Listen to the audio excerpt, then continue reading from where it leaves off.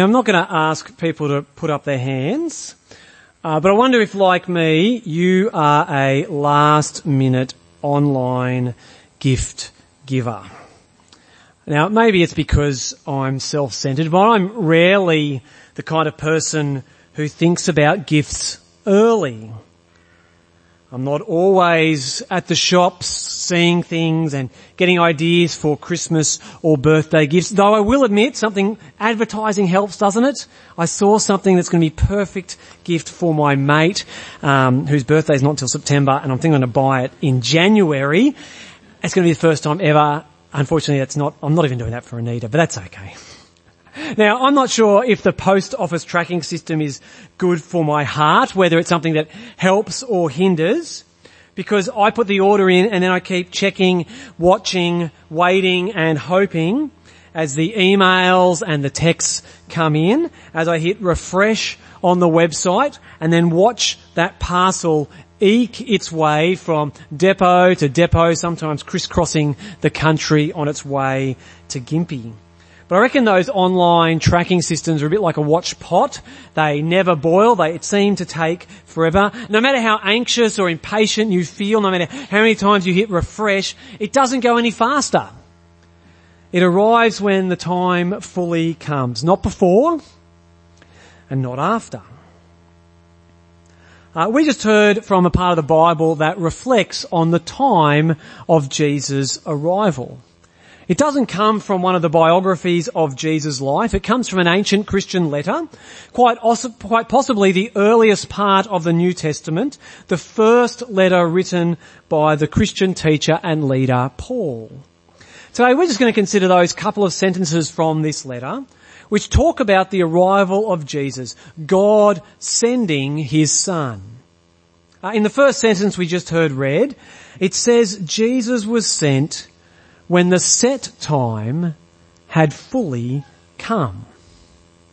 What makes the time when Jesus was born, what makes it the set time, the fully come time? Some people think it's because of the particular historical moment when the reign of the Roman Empire and the widespread use of the Greek language, these two historical factors meant the news of Jesus could easily spread through Europe, the Middle East and Northern Africa. And there might be something to those ideas, but that's not what the Bible says. The Bible doesn't give those reasons. It says Jesus was sent at the time God had planned. But like waiting for a parcel to arrive, the coming of Jesus was anticipated by God's people.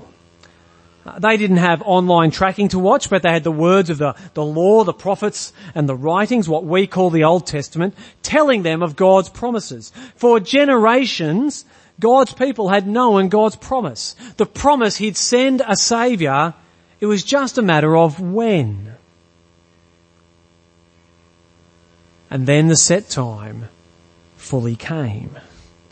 The time when God had chosen. But what is it that happened when the set time had fully come? Well, in these couple of sentences from this ancient Christian letter, there are two things that God sends. And they're in the bold font on the inside of your bulletin. Two things God sent when the time had fully come. One, God sent his Son. Two, God sent the Spirit of his Son. One of these arrived at Christmas with the conception and birth of Jesus. The other arrived after Jesus' death and resurrection. So when the time had fully come, what happened? Well, in less than a sentence, we're let in on a profound claim about Jesus. Jesus is truly divine and truly human, true God and true man. Have a look again at that first sentence. It's got the little number 4 in front of it. But when the set time had fully come, God sent his Son, born of a woman, born under the law.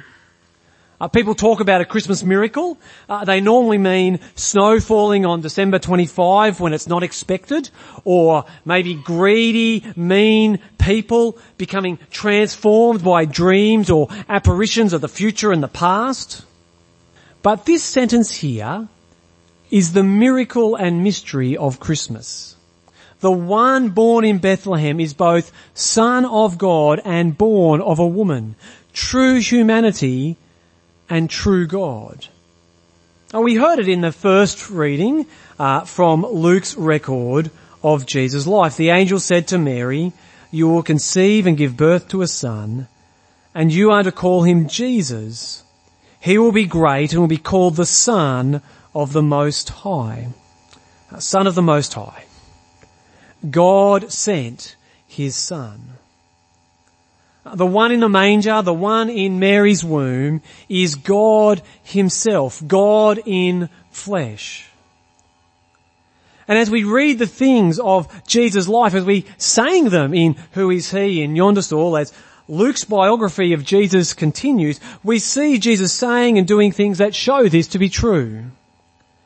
As Jesus controls storms with his words, provides food for the crowds, raises the dead, forgives sins. He is no mere prophet. God sent his Son. And he's also truly human, born of a woman. Jesus wasn't God pretending to be a person. Boys and girls, some of you today might get a Superman cape or a Batman mask. It's fun to pretend to be someone you're not. But that wasn't what Jesus was doing. Jesus wasn't God pretending to be human. No, truly human. Born of a woman. Miraculously so. And I don't want to make too much of this, but did you notice Paul makes no mention of a human father?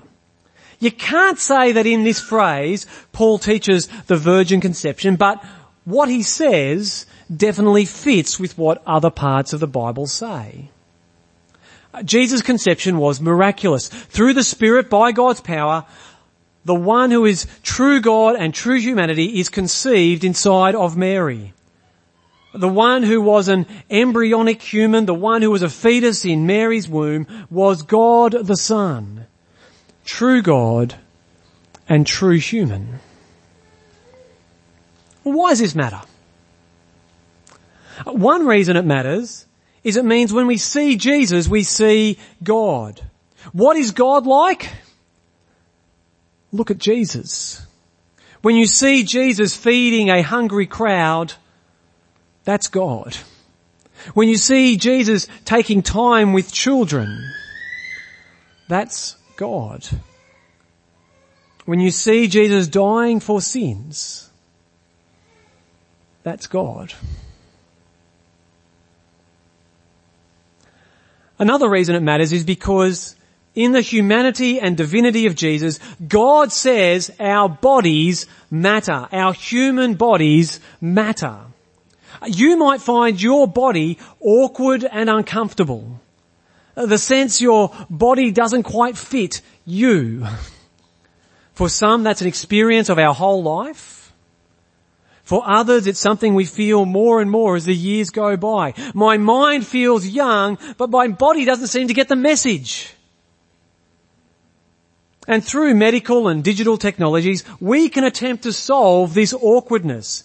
We can try to escape our bodies, transcend the limits and disappointments our bodies bring. We might create virtual personas, try out different personalities, different lives in online communities. Through filters and Photoshop, we can appear what we are not. Through medical technology, we manipulate our bodies to remove limits, to present as a different person. But God the Son was born of a woman. He took on true humanity. He took on our flesh, our embodied existence. Now, knowing this may not make things instantly easier, but it does suggest the answer to our sometimes difficult experiences with our bodies. The answer isn't in escaping our bodies, but recognizing that Jesus dignifies our embodied experiences. We are not souls trapped in a body. We're not minds that control meat puppets.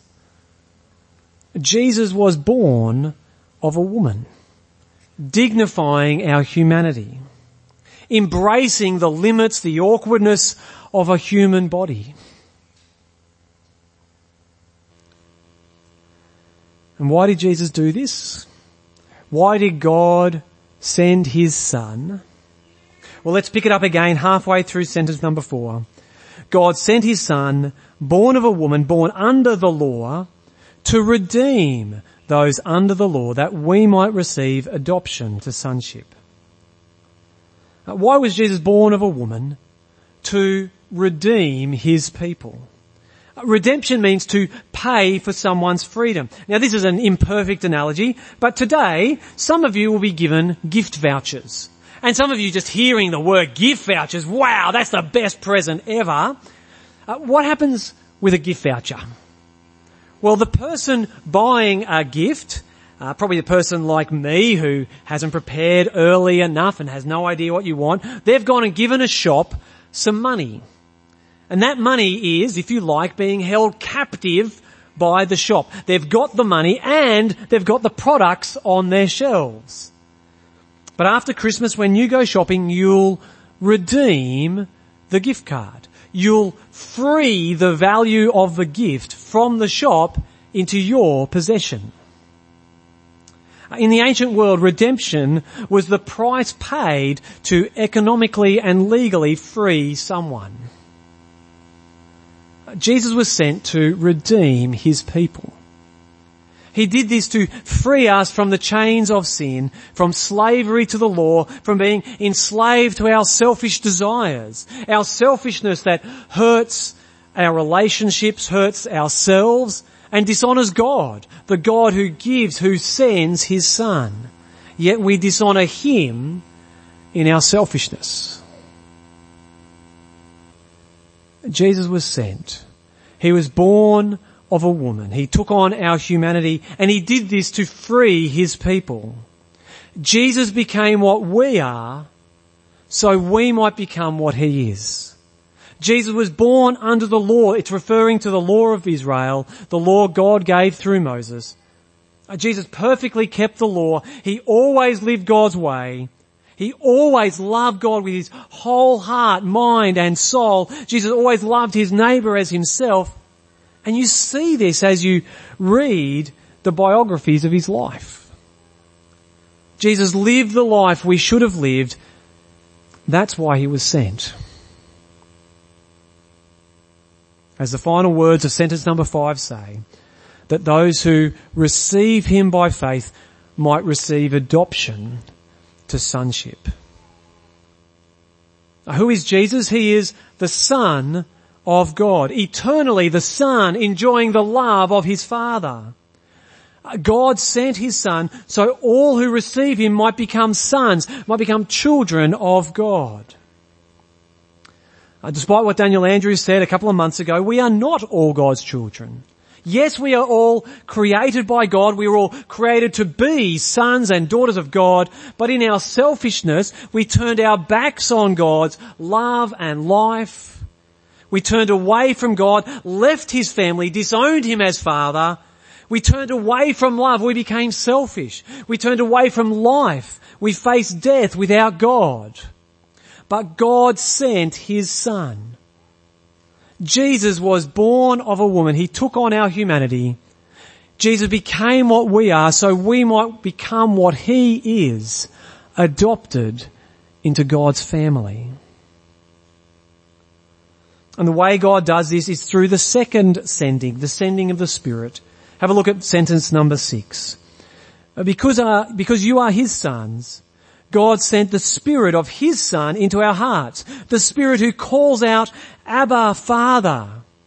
So you are no longer a slave, but God's child. And since you are his child, God has made you also an heir. God sent his Son, born of a woman. He became what we are. He lived the life we should have lived. And he did this so we can become what he is, so we can be adopted into God's family. He offers his Father to be our Father and his Spirit to be our Spirit. That by faith and through the Spirit, we can call God Abba, Father. Abba being the word babies and toddlers called their dad. It's an invitation to know God, the King and Creator of all, to have this kind of loving relationship with him. God's invitation to you this Christmas is you might receive what he has sent. That by knowing Jesus, you would receive the freedom of God's family. Jesus was sent when the set time had fully come, and maybe today the time has fully come for you. Today you can receive Christ by recognizing him for who he is and trusting in him as the one who can redeem, free you from your selfishness and sin. We're about to sing our last song, Joy to the World. In the first verse we sing, the Lord, that's Jesus, is come. Let earth receive her King. That's the message of Galatians 4. God sent his Son, the Lord the King, and all who receive him are freed to be children of God.